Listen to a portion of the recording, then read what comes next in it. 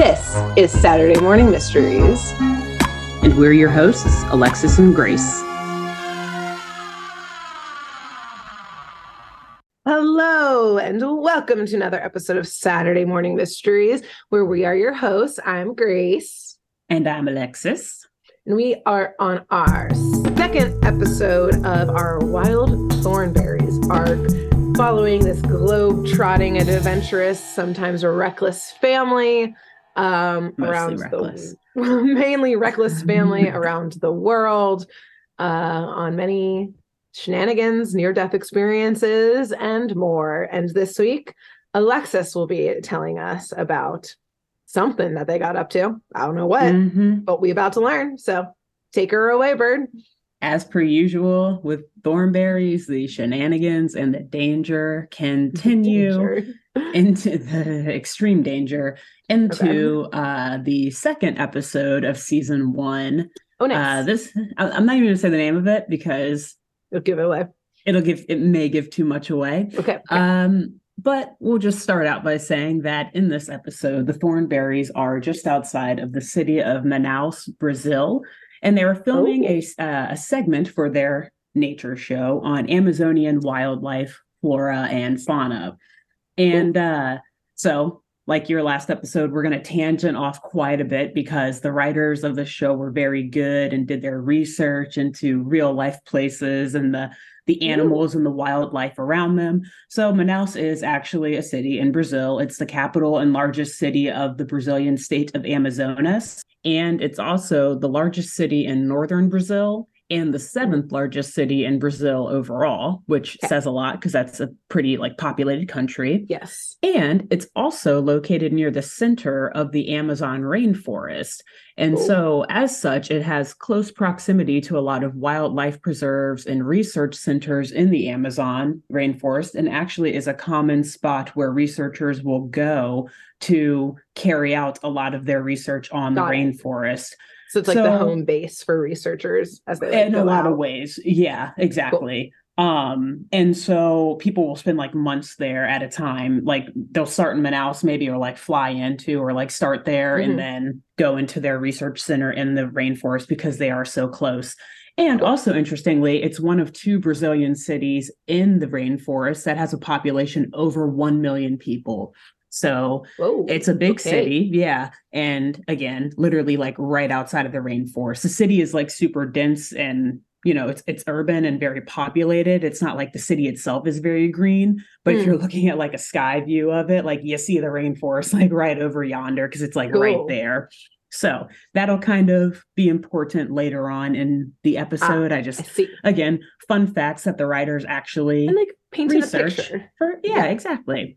So the Thornberrys, they're out on a research excursion right outside of this city. While the parents are out filming stuff, Darwin and Eliza are back at camp playing rock, paper, scissors to determine how they're going to spend their afternoon. I guess the parents just let them kind of roam on their own throughout the Amazon rainforest. Always do. And of all places, everything can kill you in the Amazon rainforest. Yes. People, animals, plants, bugs, insects, water, everything there can and will kill you. Yes. So it wants to kill you, in fact. It wants to. It's its mission. That's how it's still so pristine in so many places to this day. The blood of humans. Keeping people out. It's very rich soil. I was going to say, it makes the soil rich.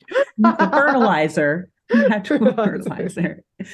So anyway, Eliza wins this game of rock, paper, scissors. And so she gets to determine how her and Darwin spend their afternoon. And of course, she's like, all right, well, let's hike through the forest and see what we find. And they do come across a very large, waterfall type of thing by a swimming hole. And Eliza's like, oh, perfect. Let's just cliff dive or tombstone off of this thing and swim in the water below, which, kind of fun, but also super dangerous without any alligators or crocodile. I guess that's gators. I don't know. Anything that wants to kill you. Snakes, anything and everything. So ever the adventurer, Eliza, she's climbing up to the top of this waterfall or this cliff, and she's jumping on in, swimming, I think fully clothed. Darwin, the monkey, on the other hand, he's much more scared of such an act. Obviously, he's like, I'm done with the wildlife. I don't want this Mm. anymore. Let me just sit here on shore nearby and watch you.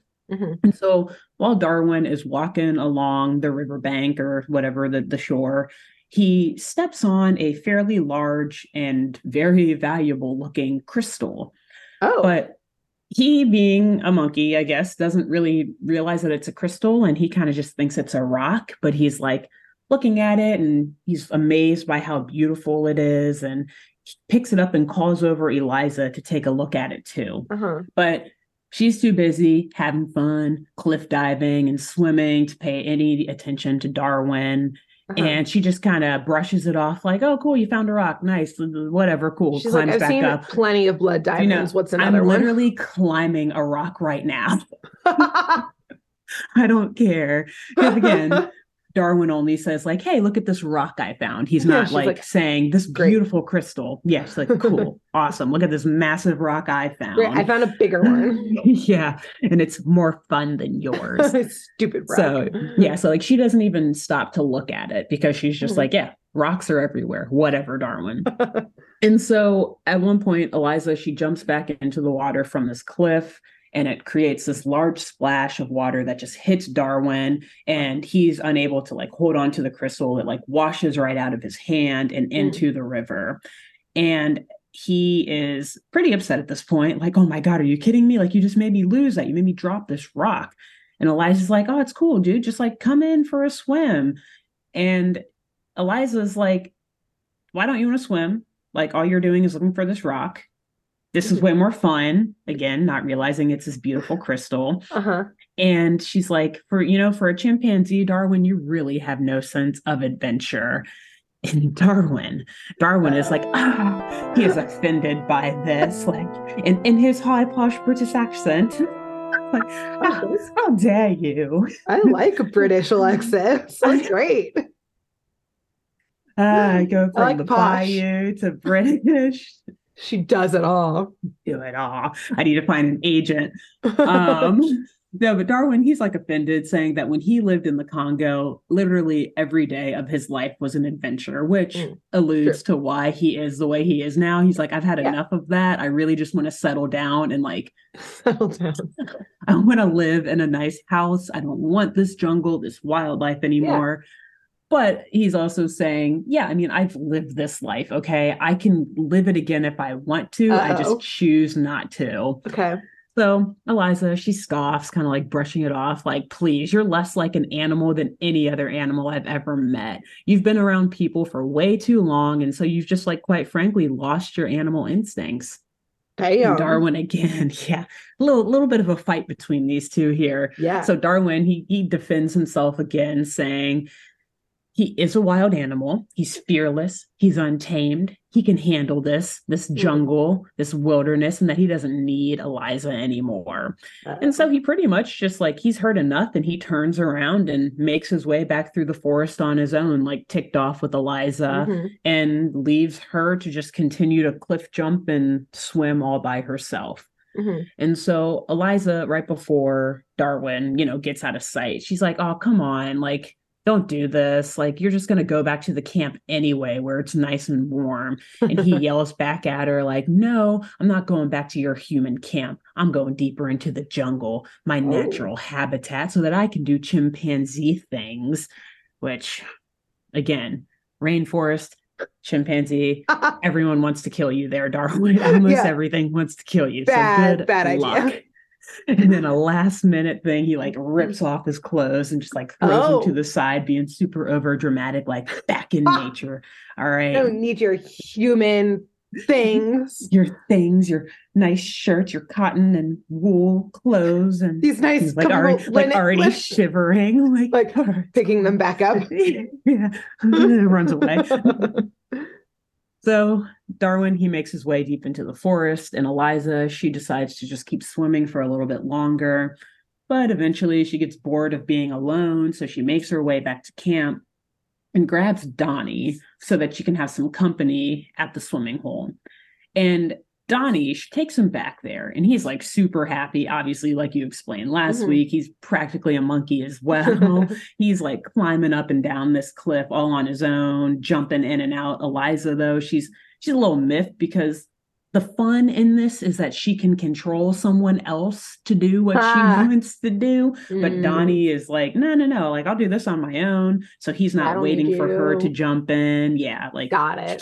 She can't control Donnie like she can Darwin. So it's just cliff diving just isn't the same with Donnie. She's not the center of it. Exactly. Being the boss. Got it. She's still kind of having fun, but she's like getting annoyed that Donnie is he doesn't need her. Exactly. Yeah.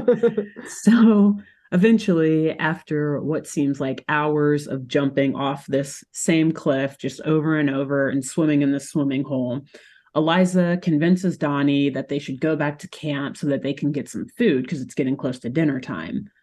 But as they're leaving, she stumbles upon the crystal, now realizing it's a crystal that Darwin found. And she's like, oh my gosh, this was way better than he described it. Like, I think Darwin really did find something cool here. And so we then see Darwin, scene shifts to Darwin. And he's making his way down that same riverbank. He's really engaging with nature. He's really connecting with his true chimpanzee self. He's like drinking water directly from the source. He's strutting around, smiling, like deep breaths, taking in that beautiful rainforest air. He's engaging with the wildlife, aka he gets his paw absolutely wrecked by a snapping turtle in the river. I mean, it is realistic, I guess. Exactly. But he's making his way downtown. And then back at camp, though, Nigel and Marianne, here come the parents. They are like debriefing and tending wounds. Oh God. From their recent shoot in the rainforest. Nigel somehow managed to mess up his left eye. And so he walks back to camp and he's like covering his eye while Marianne's like, you just sit down, I'll go get some ice. I think he just like ran into the camera or something. It's thankfully like a bug bite or some shit. It's like not the way that people tend to get injured in the rainforest. Somehow Nigel, he's like leaned into the camera and Marianne like, dude, get back. And it like hit him right in the eye. But anyway, so he's like holding his eye and he keeps like testing his vision, like moving his hand and stuff. Like, am I blind? Can I see? But at one point when he takes his hand down, he sees behind some trees at their campsite a tribal person, an indigenous tribal member, kind of like hiding behind the trees, looking at him behind the campsite. And as soon as he locks eyes with this tribal member, the dude just like runs off into the forest.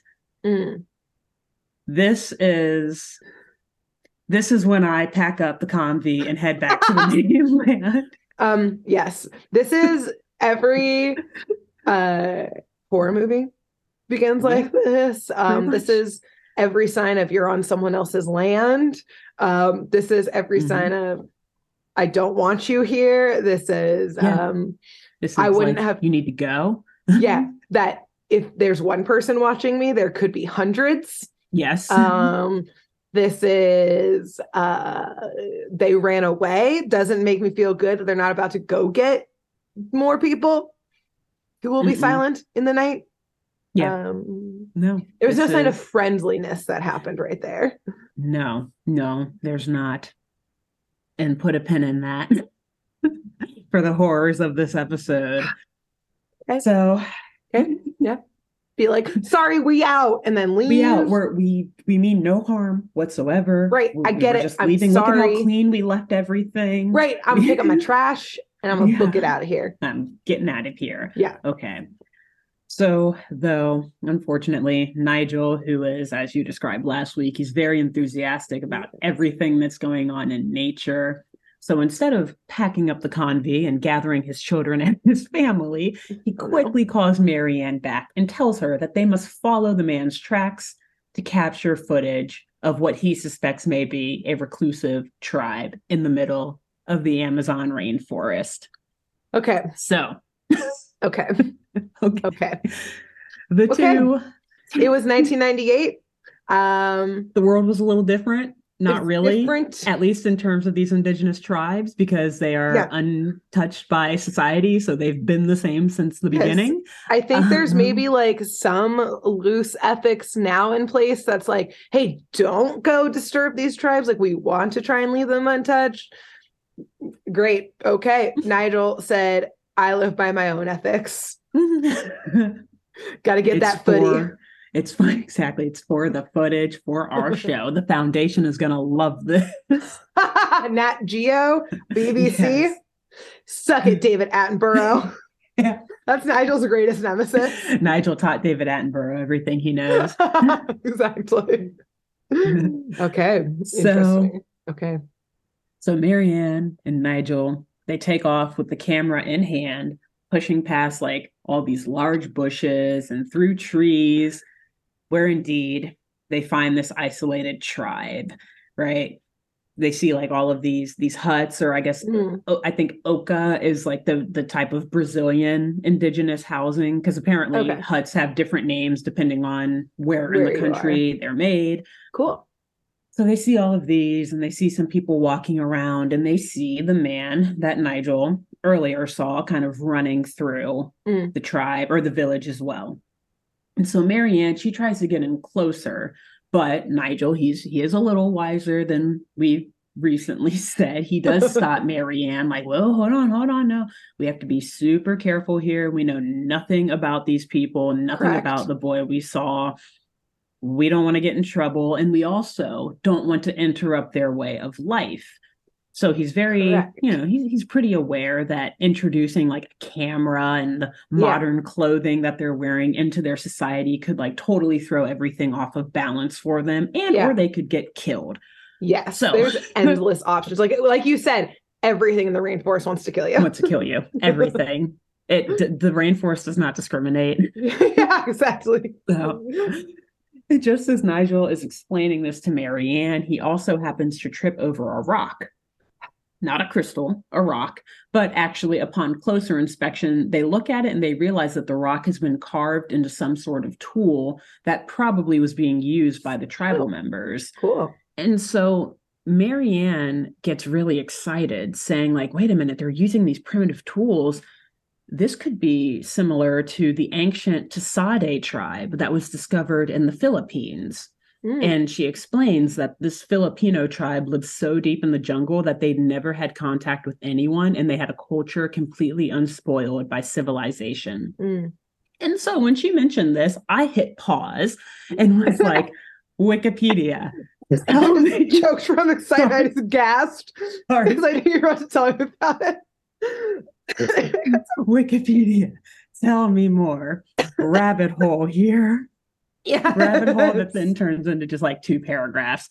So the Tsade are indeed a Philippine indigenous tribe. Cool. And they attracted widespread attention in 1971 when a journalist of the Associated Press's like Manila Bureau or whatever, Manila in the Philippines, reported on their discovery and found like apparent Stone Age technology and found this tribe in complete isolation from the rest of Philippine society. However, in the 1980s, this may not take the turn that you think it's going to take. Oh, okay. Yeah. A number of journalists and anthropologists and researchers, including a Swiss man named Oswald Eiten, began to express doubts on the legitimacy of the tribe's isolation and considered the entire discovery as part of this elaborate hoax. And what? Okay. What? There's a lot going on. So I watched like 2 kind of short documentaries on this. Yes. They were each only like 30 minutes, thankfully. One was from Oswald Eiten himself, and the other one was like the NBC reports where they like went in and like sent a journalist to like interview these people and just kind of like observe them. I'm not going to get into the details because again, there were 2 like 30-minute documentaries about this, Yeah. and we don't have that much time. Nope. And I'm not an anthropologist or a historian What? or a linguist. Or What? I know, shocker, shocker. God. So, but essentially, from both of these videos that I watched and from what I read, it seems like both sides do have good arguments. Like some linguists have good arguments as to how perhaps the Tsade tribe was unspoiled by Philippine civilization and did kind of have a dialect and whatnot of their own. But Oswald Eiton actually put forth a lot of good information on how it seemed very unrealistic for a tribe to survive this way without ever being noticed or, discovered in any way whatsoever, based on like their lack of understanding of hunting and how there were so few of them. It's like, well, how over look, like I said, I'm not going to get into it. I have There's a lot of like also weird political circumstances. Ooh, okay. Because like there was a dictatorship going on in the Philippines at the time, and like civil war and just all this stuff. And so they thought that it was kind of like a propaganda play to like preserve cultural heritage. And there's a lot of moving parts, but just know that the Tsade are real people, perhaps not actually an unspoiled tribe, unspoiled from civilization, but there it is a small community of indigenous people in the Philippines. Got it. Also to paint some context for stuff that happens later on in this episode. So very interesting stuff. Again, on YouTube, if you just like search Tsade with like Oswald Eiton or just Tsade on its own, you'll find all sorts of different like small or brief documentaries explaining them. Super interesting. Cool. I'm so not the time or place though. Again, but we're my not mind's professionals. Like, but it is. Yeah, but it is. But also, I don't want to offend any Filipino people listening if they're like, "Excuse me, my great great grandmother is Tsade. How dare you tell me?" Right? And I'm like, fake. Oh, they're not even real. Yeah. So, yep. Anyway, believing that they've made an equally as important discovery, Marianne eagerly moves in to like begin filming the tribe. But again, Nigel, he's like, no, stop. I know this is exciting, but we really can't disturb them. So let's go back to camp and like try to come up with a plan of action to see how we can get any of this footage to the foundation. So they go back, and because ultimately Marianne's like, yeah, okay, you're right. I kind of don't want to die here or fuck up the culture and the heritage this of entire these society. Exactly, that would not be good. So they go back and go to the camp, and they're like talking with Debbie about what they found out there. Debbie is totally uninterested, obviously, like, oh, cool, a Stone Age tribe, whatever. And Marianne's like, Nigel, like, we have to think of something that we can do to get closer to them. And Nigel is like, I've got it. Let's just get naked, just take off all of our clothes, and don't take your camera. Instead, we'll carve our impressions of the tribe in stone. Which, like, then what? Like, you send the stone to the foundation? Or you throw the stone and start a war? Like, they're not going to know what you're doing. Right. What? Also, like, were these people naked? They're going to be like, why the fuck are you naked? They had like loincloths on, but still like, not naked. Yeah, exactly. He's not, it's not necessarily to assimilate with them. He thinks that they're just going to be like shocked by like the modern dress. Fabulous, like modern adventure clothing. Like, he like look at all my pockets. Over-exaggerates describing them. Yeah. He's like, they'll have no idea what to think about my luxurious clothing or something like that. And so literally, like, he's like taking off his clothes as he's telling Marianne this. He's like, yeah, let's just like get naked and like carve our impressions in stone. Damn, Nigel's freaky. And then, strip poker in the rainforest with this indigenous tribe. Oh my God. And so Marianne stops and they're like, okay, hold on. Can't we just like hide behind the bushes we were behind earlier? Like, they didn't see us then. Right. Like, we don't have to interview them. We can also, just get some footage. Let them come back to you. They already found you. Yeah, true, which is terrifying too, though, because like you said before, they could send for more people to go back, at and more any tribal point. people to go back to that campsite whenever they want, because now Yep. they know exactly where you are. Yep. So anyway, though, Marianne, though, she's like, let's just film from behind the bushes. We'll stay quiet. We'll just get footage. We won't actually like interview them or go on to their, go into their village. Mm. And so Nigel's like, oh, okay, actually that makes sense. Which is like, y'all didn't even have to come back to camp. You could have just stayed there and like gotten the footage in the first place. Yeah. Whatever. And came back. Yeah. Now you're gonna make more of a disturbance. Pretty much. But at this point, it's too late in the day for them to traverse back through the rainforest. Mm. So instead, they decide to just resume their excursion in the morning, and they'll just start getting dinner ready and getting the girls and the family all back together for the night. Okay. So Eliza and Donnie, they return to camp just as Marianne is setting the table. And Eliza looks just totally exhausted from her afternoon out with Donnie, trying to wrangle this monkey child in and just swimming and jumping off these cliffs all day. And Eliza asks her mom if she's seen Darwin, like if he's returned back to camp. And Marianne is like, no, we haven't seen him here, actually, but we thought he was with you and Donnie. And Eliza's like, oh, yeah, he was. Like, yeah, but like he on his own decided to go off into the forest, like not admitting that she kind of goaded him. Peer pressured him, yeah. But yeah, exactly. Becoming a monkey again. Yeah, right. And so she's like, I really thought that he would have been back by now, though. And so Nigel, he sounds a little panicked, like, wait, is Darwin lost? And Marianne's like, it's okay, everyone. Like, he's fine. He's fine. As soon as he smells dinner, he's probably going to come back to camp. He can't be too far, which checks out for Darwin. He's always obsessed with food, human food in particular. Yep.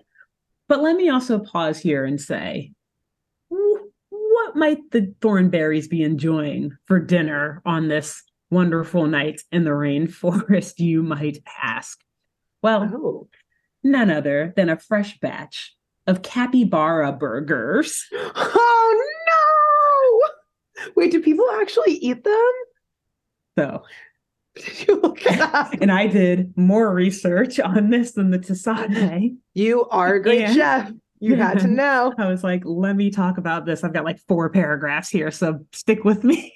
I don't want to offend anyone by being like, oh my God, exactly. What? At first, I was super off put by this and thought it was messed up. I still think it's kind of messed up. Whatever. I'm not going to yuck anyone else's yum. But I was like, what the fuck? That cannot be okay, eating a capybara burger in the rainforest. As Nigel, meanwhile, points by like, oh, look, there goes a capybara right there. Like runs there goes him. Breakfast tomorrow.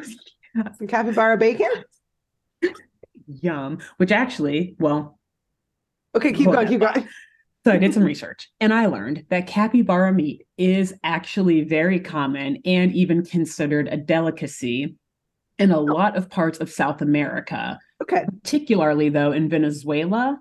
I think like the only country in South America that really doesn't fuck with it is Chile. So it is also, and this is super topical, it is a popular meat source during Lent and Holy Week, which literally today is the day before Easter as we're recording this. As we're recording this, yes, not as it's released.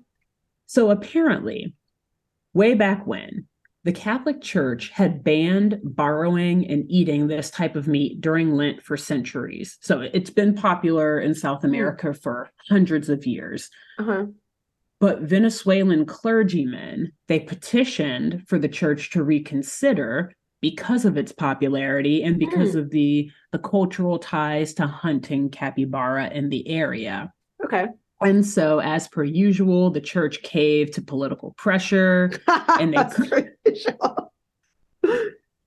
they classified capybara as a type of fish, so that it was then acceptable to eat during Lent. For those who are not Christian or Catholic, you're not supposed to eat red meat during at least on Fridays. It may have been like throughout all of Lent way back when, but then they, again, political pressure forced them to cave it back to just on Fridays. You're not supposed to eat meat. You're supposed to only eat fish or no meat at all. And so, yes, now that capybara had been reclassified as a type of fish, it was okay to eat in South America. And I guess they did Wow. this because they're like, well, they live by the water. I think they Like do swim. they do, yeah, because it's like a combination of It's like, it's like a pig and a beaver, yes, I was like a gonna say, like combination of it's they're, like a furry pig. yeah. Yeah. No, you're so big. And Also, oh, yeah. keep going. No, go for it because I I got was more. just, So just get it out now. Yeah. no, I I was may just gonna, answer it later, but no, it's not a question. It's more of a like, I rescind my initial, like, oh my God, what? Of eating them because I think it's like, because we don't have them in the US, I just automatically exactly. assume that it's like a rare, cool animal, but like, Yes, it's probably just like a rodent there or it like is. as Yeah. common as deer. Yeah. So it's Or like, even like beavers, like beavers here, yeah, which in some places in America are everywhere, right. so are very Exactly. common. Yeah. So I And do rescind it. They are adorable. If I was in South America, I would try it. I would try a capybara burger. put a pin in that. Oh no. Maybe. But yeah. And I forget if I put this in here. I'm like skimming real quick. I don't know if I did. I learned a lot about capybaras to write this. So I'm so excited. their closest relative is actually a gerbil. So it would be kind of eating like a You giant gerbil would burger. research. Apparently, I'm obsessed with gerbils It now. all comes Thank you, back. Courage is Cowardly Dog, to every Doc Gerbil. every arc it comes back to the gerbil for you. Powerpuff Girls, it did. I did. Here we are Your first again. episode of this arc, it has. If I find a gerbil connection, I am going to Make it. lean into it. I'm going to Our make that resident link. gerbil expert. Gerbilologist. You can call me. So, anyway, after the Catholic Church allowed for capybaras to be eaten during Lent again, hunting of the creatures it spiked back up and it became so widespread that at one point, I don't know what year, maybe like late 1800s, early 1900s, there was a threat actually of wiping out their existence in some areas, particularly classic humans. Yep. Particularly in Venezuela, until the Venezuelan government stepped in to start regulating the hunting and the trade of the creatures and establish a sort of farming system for the animals.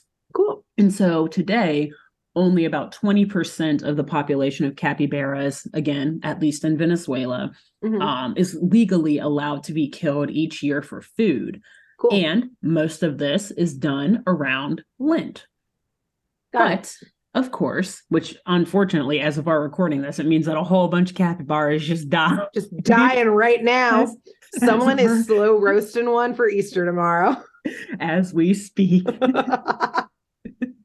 Someone down in Venezuela is enjoying their capybara roast. Oh man, right as Nigel takes a big juicy bite. Yum.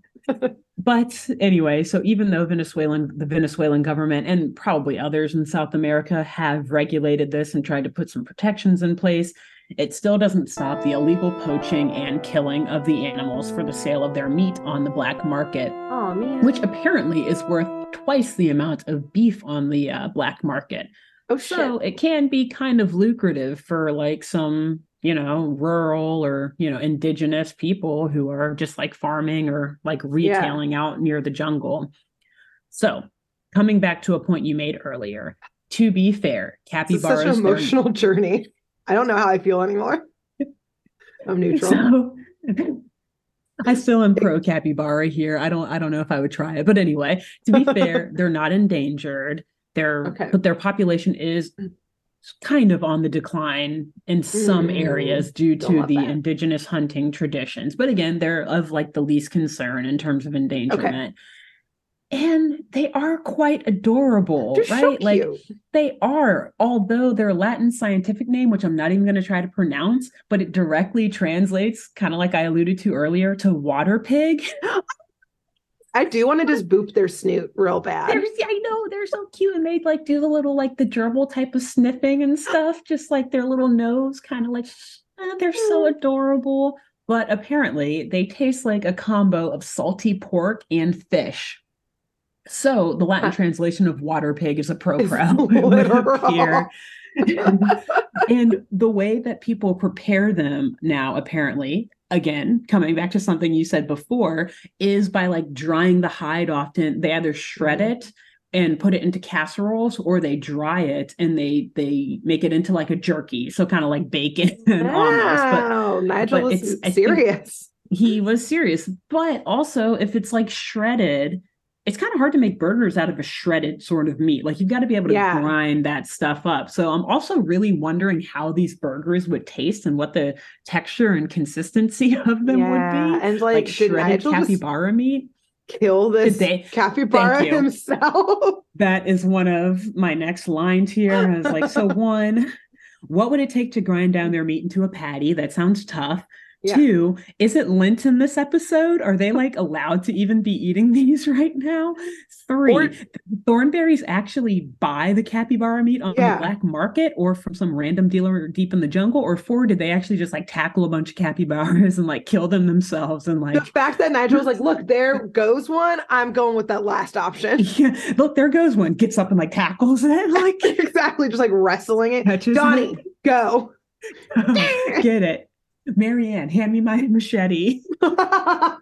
That was such an emotional roller coaster of ethics and tradition and conservation. And that was a lot. Yeah. And again, a lot of the stuff I found was like in Venezuela, they're in Brazil in this episode, but like we can probably assume that there are some similarities at least in the customs. Yeah, right. So, but man, it's sad. I think at the end of the day, I'm still pro team capybara. I guess, look, if I was down there, I would maybe try it, not to offend, the culture and everything. And if you don't like it, you don't like it. But it's not like I would be getting capybara burgers shipped back up to the States. I think them here for dinner. Yeah, I think you should probably never be getting it up here because that's most likely probably black market-esque. I do think if you're in the cultural scenario in country and that it's ethically hunted, aka it's not on the black market situation, then I'm interested. Otherwise, not so much. Not so much. But yeah, I can't imagine how a salty pork fish burger would taste. Yeah. So it doesn't anyway, sound great. So yeah, I was happy to do that sort of research, but I was like, it's a sade. This is a little too complex. But the capybara. Let me see what I can find. Debate. Yeah, let's debate. You're getting like tasting notes. This one's a little too salty. Like watching videos fishy. Of people prepare them. Yeah, I actually did not do that, but actually, I might do that after this. There. Anyway, wow, so incredible. Like our initial reaction to them eating capybara burgers, Debbie is also grossed out. Oh, interesting. When Nigel tells her that, like, essentially a capybara is like a water rat. They do kind of look like rats, yeah. They do. Yeah. And so Debbie pretty much like throws up the one bite of burger that she takes. And it's actually very funny. She like very quietly just pushes herself back from the table, stands up without a word, and just walks away like in silence. At least she's like respectful to not puke at the table. Exactly. And she's not just like, ew, what the fuck? That's messed up. She just. But it is funnier that she just like. No, like not a word. On my way. Yeah. And so Nigel and Marianne, meanwhile, as they're enjoying this delicacy of a dinner, they tell Eliza, they're like reassuring her that Darwin is going to be fine in the jungle overnight because chimpanzees, they know a lot of ways to survive. And again, he's got some natural instincts here. Although, also hilariously, I fucking love Nigel. Maybe you're right. If your wedding is a Halloween party, I maybe would dress up as Nigel because he's so freaking funny.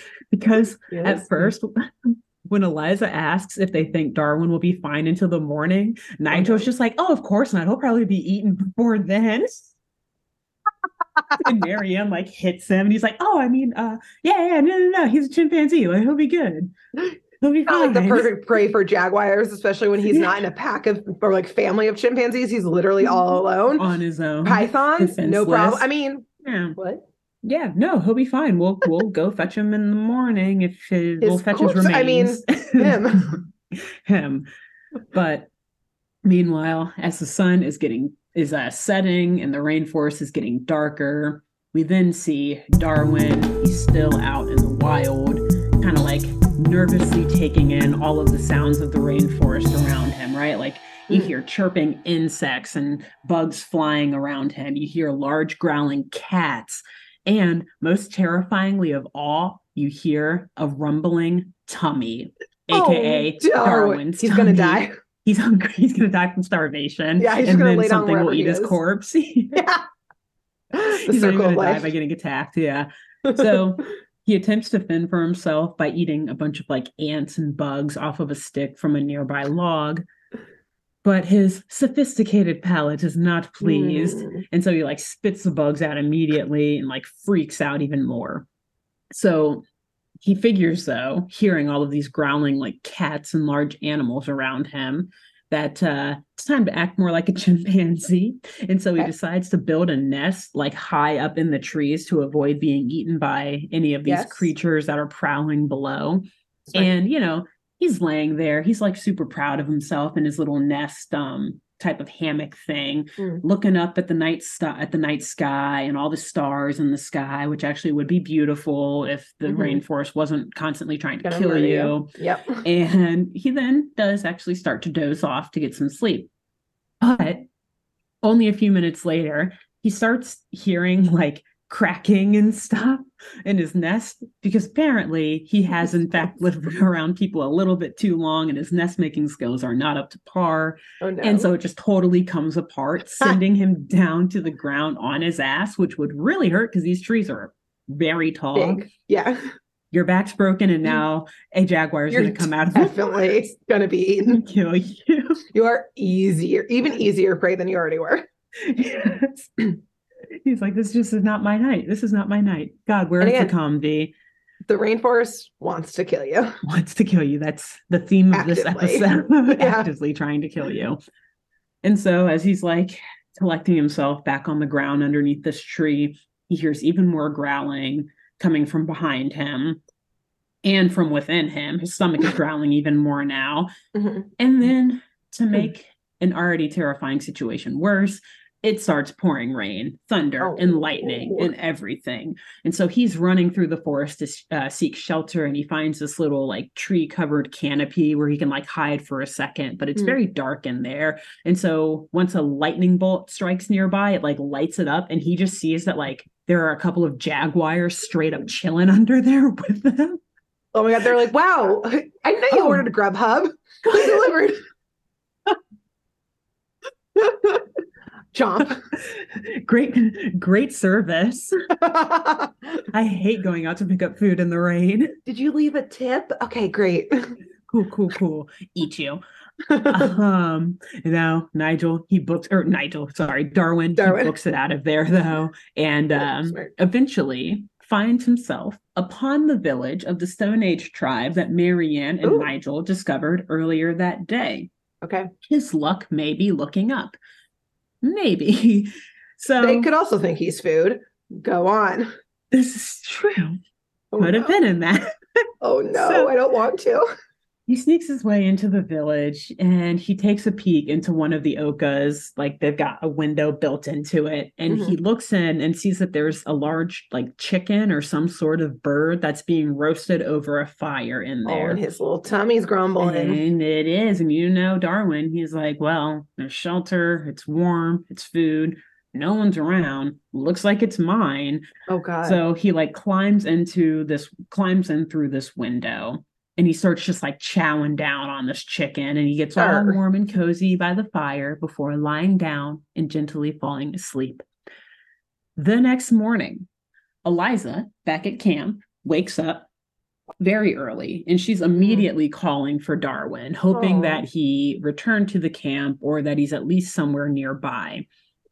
And so she grabs Donnie to go out on an excursion to try to find him or track him down. And Donnie notices Darwin's paw prints. So they start to follow a trail of them and see that they lead right to the tribal village. So now Donnie and Eliza also sneak into this village. Oh no. Right up to the Oka where his footprints lead, or his paw prints lead to. And they're like peeking their head through that window, seeing where he is, if he's in there.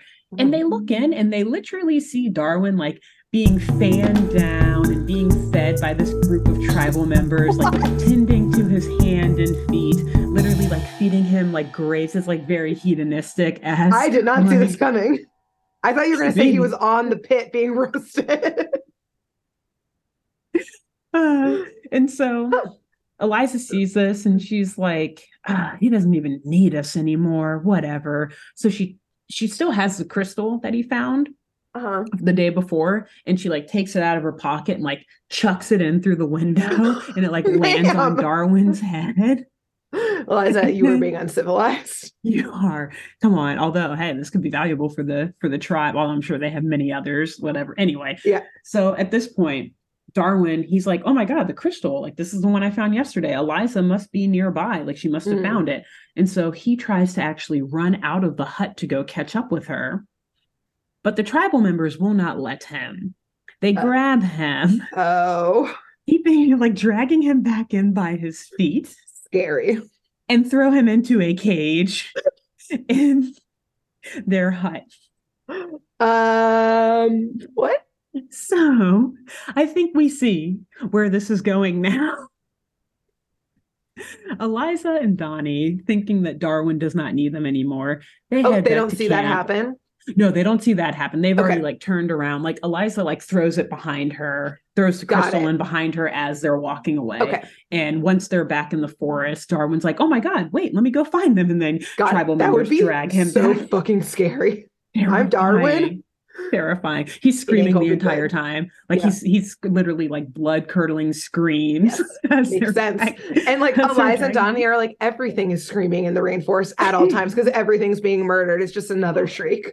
I just realized, can you imagine? So this is kind of a tangent, but Eliza must be actually having a tough time, because I don't know if she can like turn her powers on everywhere. And off. Like, yeah, there's just constant, like everything is talking to her, everything, like all the time. Because everything is growling and like screaming, all these animals all the time. God. So yeah, she's like, I can't tell Darwin's voice from anyone else. Right. Everyone's screaming and being murdered right now. Wow. Sounds like some other animal somewhere out here is being dragged to its imminent death. Just another day in the life of a 12-year-old. Come on, Donnie, let's get back. So Eliza and Donnie, they head back to camp, and they decide to just like hang out with Debbie outside, who's just like going through all of this angsty teen shit. She's like read in some magazine recently that being a hipster is in, and so she's like trying to wear darker clothing. She's reading like the poem Howl by Allen Ginsberg, which is like one of the most like philosophical, like deepest, like darkest, like poems ever, whatever. And Nigel and Marianne come out of the combi and tell the girls that it's time for them to get moving so they can capture footage of the Stone Age tribe, inferring obviously that they want the girls to come with them. As this site is something that, you know, they don't want to miss it. But in the real world would be hella dangerous and probably not a good parenting tip. You shouldn't be there in the first place. You should not drive. Now, from a point of escaping, it maybe is a good tip, because you can probably outrun your daughters, or they're always just trying to sacrifice their kids. You're like, yeah, no, kids, you guys ready to go so that if we get attacked, you guys will be the bait, so that you can see this incredible discovery. Yeah. And get on camera. Yeah. Anyway, let's go. This is gonna go viral when you get eaten. I mean, the early days of YouTube, of the World Wide Web. Like, exactly. One of the first videos ever, these two girls being sacrificed by sacrificed. Mauled by a jaguar, one, sacrificed to a tribe, another. Great. Yeah, cool. So where's the family? Parental services? That's why they're never in America. They're like, oh God, these kids will be taken from us with a quickness. They're always Absolutely on the not. lam. So the family, they take off for this hike through the jungle to view this tribe and collect some footage for the foundation. And as they're like hiding behind the bushes, Nigel, he's got some binoculars in his hand and he's narrating the events to the camera, noting that like these seem to be a peaceful people and they appear to be in preparation for some sort of communal meal. And after some more observation, because like yeah, you see them like building a fire, putting a pot over the fire, everyone's getting excited, circling around. And after some more observation, Nigel adds that it appears that they're carrying an animal in a cage, which again he assumes is their meal. He's like, it looks like a monkey of some sort, or no, a chimpanzee. And Eliza at this point is like, excuse me, steals Nigel's binoculars, looks in, and he's like, she's like, that's Darwin. Oh God. And Nigel's like, oh shit, yeah, that is Darwin. This is some major ethical questions that this family is about to face. A lot of ethical. Okay. So at this point, they see Darwin. He's like being dangled by his arms over this boiling pot of water or liquids over this fire. And Eliza like, fuck whatever you guys say about not disturbing this tribe. I'm going in there. I mean, so she, yeah. If it was my dogs, I would do the same thing of like, my children. But like, yeah, right. Yeah, there's a lot of there's a lot of things happening. Ethical questions here. Do you disturb them? Do you not? So Eliza like runs over her parents past the bush, whatever. George of the Jungle style. She like climbs up a tree and ropes down from a vine and like scoops up Darwin just before the villagers dump him into this hot pot. And Darwin is like, Darwin's like thanking her for saving him, but like they just kind of like swing right back down towards the village and just like crash into everything, knocking over the pot. And all the villagers are like, whoa, what the fuck? Yeah, what the fuck is happening? And so Nigel like runs in to like the chief and is like, oh my God, I'm so sorry. I'm so sorry for crashing your village and, for all this destruction, taking away your meal. But he's like saying it in broken English because he's assuming that the tribal members don't know what the fuck he's saying. So he's like, we're so sorry. Sorry, like for meal takey, the destroying. And so also Marianne is like filming all of this stuff. She's just like, yeah, this is great. She's like, we are getting the shot, baby. If we get out of here alive, we are about to win a Nobel Prize. No, Marianne's like, when I get out of here alive, Nobel Prize.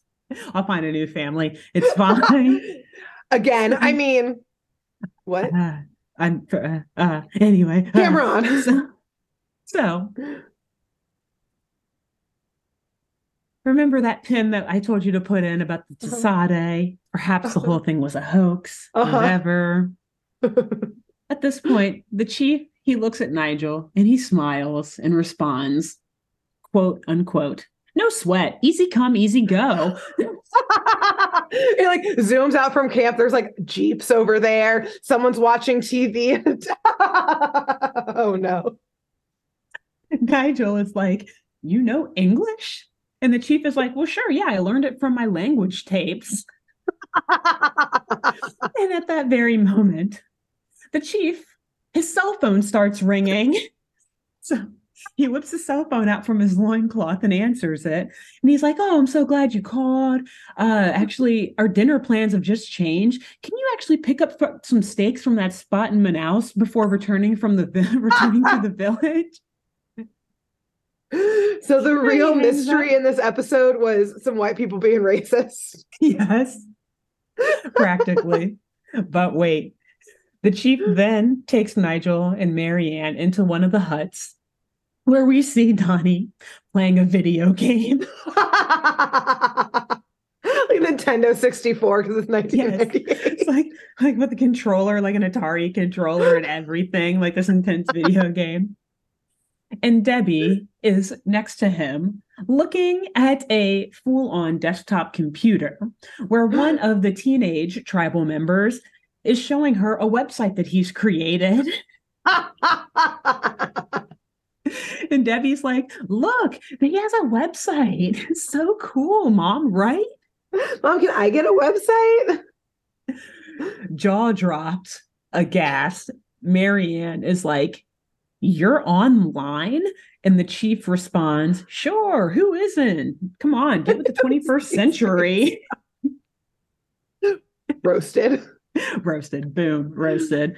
Oh, And kind of God. offensively, Marianne's like, sorry, it's just that, I mean, looking at you, I expected you to be a bit more primitive. Because, okay, yes, to be fair, the villagers are in loincloths. They've got like the cultural piercings like through their nose, the jewelry. They have like tribal paintings on their faces. Again, they live in like these okas. They're eating over fire. Okay, I get it, but still, you don't assume things, Girl. Marianne. Also, especially like, when you've been around the world as much as you have. Yes, and like y'all didn't do any research before this? Also true. Also true. And so the chief explains that, yeah, like we do indeed like the primitive lifestyle and we've lived this way for centuries, but like buying a couple of CDs and laptops isn't going to change that. Which, like, true. You Very true. It's like, yeah, we can still preserve our cultural heritage while also checking Facebook if we want to, because I want to see what's happening in Manaus. I want to order the steaks from Manaus. Right, exactly. I want my steaks. We can merge these two worlds. It doesn't have to be one or the other. Right. Wow, and cool. Now, at this point, Darwin, he's like back in his clothes and, he's gotten dressed and everything. And he's talking to Eliza and they're looking at this beautiful crystal that he's found. And they decide to play one last game of rock, paper, scissors to decide what to do next. Eliza wins again. And so she's like, all right, time for another adventure. And they go back on a hike through the forest while Nigel, Marianne, and Debbie continue to engage with these villagers. And that's the end of the episode. Wow. Yeah. That had so many twists and turns. And turns of every variety. Again, Darwin should have died in this episode in multiple places and did not. In Nigel reality, and Marianne could have died too. Also, like the original indigenous person who was like creeping on Nigel and Marianne and stuff he was probably like, God, these people are primitive. Yeah. He's like, they don't have a single laptop computer. That ComV. Damn, they don't got a hotspot going on. We're not going to engage with them. Yeah. They're eating capybara burgers. Ugh. That's weird. We're eating steaks. Right. God, disgusting. Do they know what it tastes like? Yeah, it's a little salty, we're going to go ahead. Whatever. And not say hi to them. This is embarrassing for us as humans. Yeah. Wow. So, great job. That one. Thank you. Was so, again, unexpected twists and turns in every corner. In every way. Yeah. And I think that the Thornberrys were just as confused and thrown off guard by all these twists and turns. They thought they were going to be food, but instead they were going to enjoy actual food with this wonderful tribe. They're hopefully sharing a meal now. Also fascinating that I thought the giant crystal would like come more into play of like significance, or that they would be like, hey, sorry, we stole your meal and also we're kind of racist. Here's a really valuable crystal as like a slight reparation. But they were just like, finders fucking keepers. Yeah, exactly. Let's go. They're like, all right, cool. You got a crystal. Okay. They like open one of the huts. It's like filled with the crystals. They're like, okay, cool. Good for you. How do you think we afford these laptops? And Wi-Fi in 1998. Wi-Fi in the middle of the jungle. I'm like, you know how expensive it is to get signal out here? Exactly. Wow. That was great. Yes. Good job. Thank you. So anyway, great episode. The stakes are still high, the literal and physical stakes. The stakes from Manaus are high quality, and the stakes of getting eaten were very high quality until Darwin. Because the thing is, like, they were gonna eat him. Yeah. They were going to, but they're like, oh, he's like your pet. Never mind. Sorry. We're like, our bad. Yeah. We'll get takeout. Sorry about it. Exactly. The Jaguars told us about this great new service called DoorDash. We're going to DoorDash some steaks into town by just calling the delivery guy. All good. No problem. All good. Sorry about that little mix up. Yeah. So anyway. Wow. Incredible. What a also like What a a life learning commentary. episode that the Thornberrys is giving us of like, make assumptions. Don't. Yeah. And I guess when I first wrote this, I was like, I wonder, or when they first mentioned the Chisade people, when I was watching it, I was like, oh, I wonder if the writers know that like maybe that was a hoax.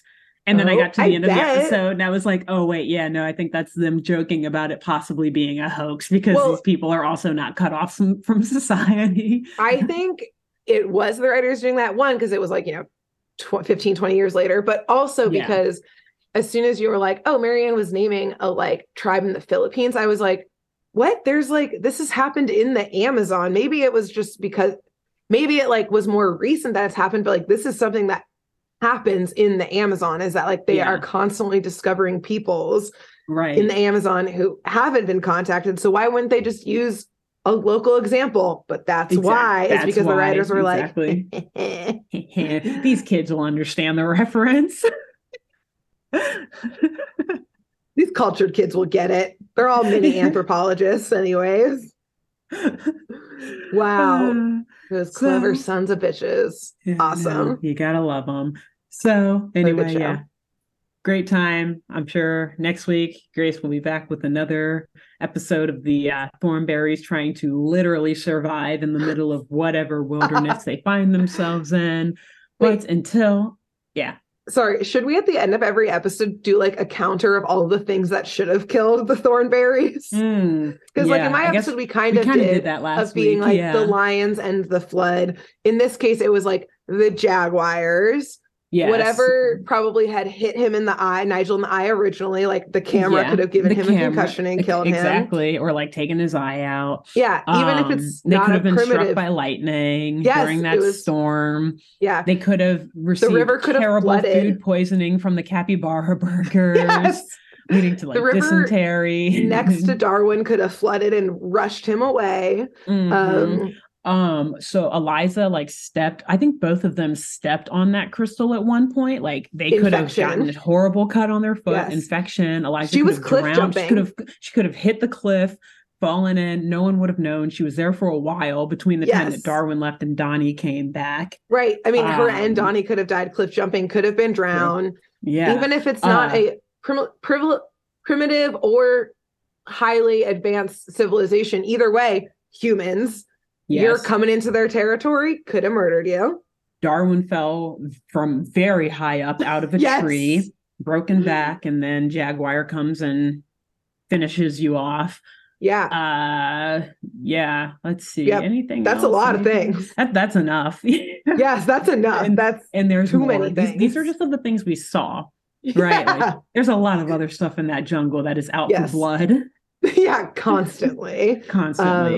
Cool. So, all right. Yeah, we're gonna do that'll be our thing. Yeah. An almost murdered counter, almost death by counter. Death. Yeah. So we'll figure out 1,000 ways to die in the wild Thornberrys. Thornberrys, yes. 100%. Yes.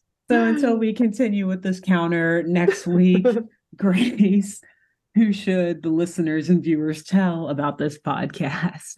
I think you should tell a Brazilian friend of yours, like someone who's part Brazilian, someone who is Brazilian, and be like, look, okay, they may be offensive in their talk about the capybaras and the cultural, but take it with a grain of salt because it's the first time they learned that people eat them and they're on a journey to learn, but they travel to your country.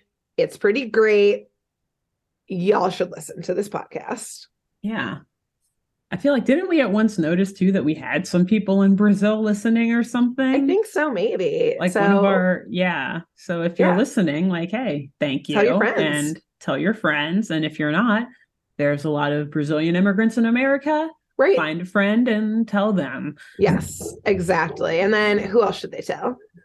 Okay. After that, you should tell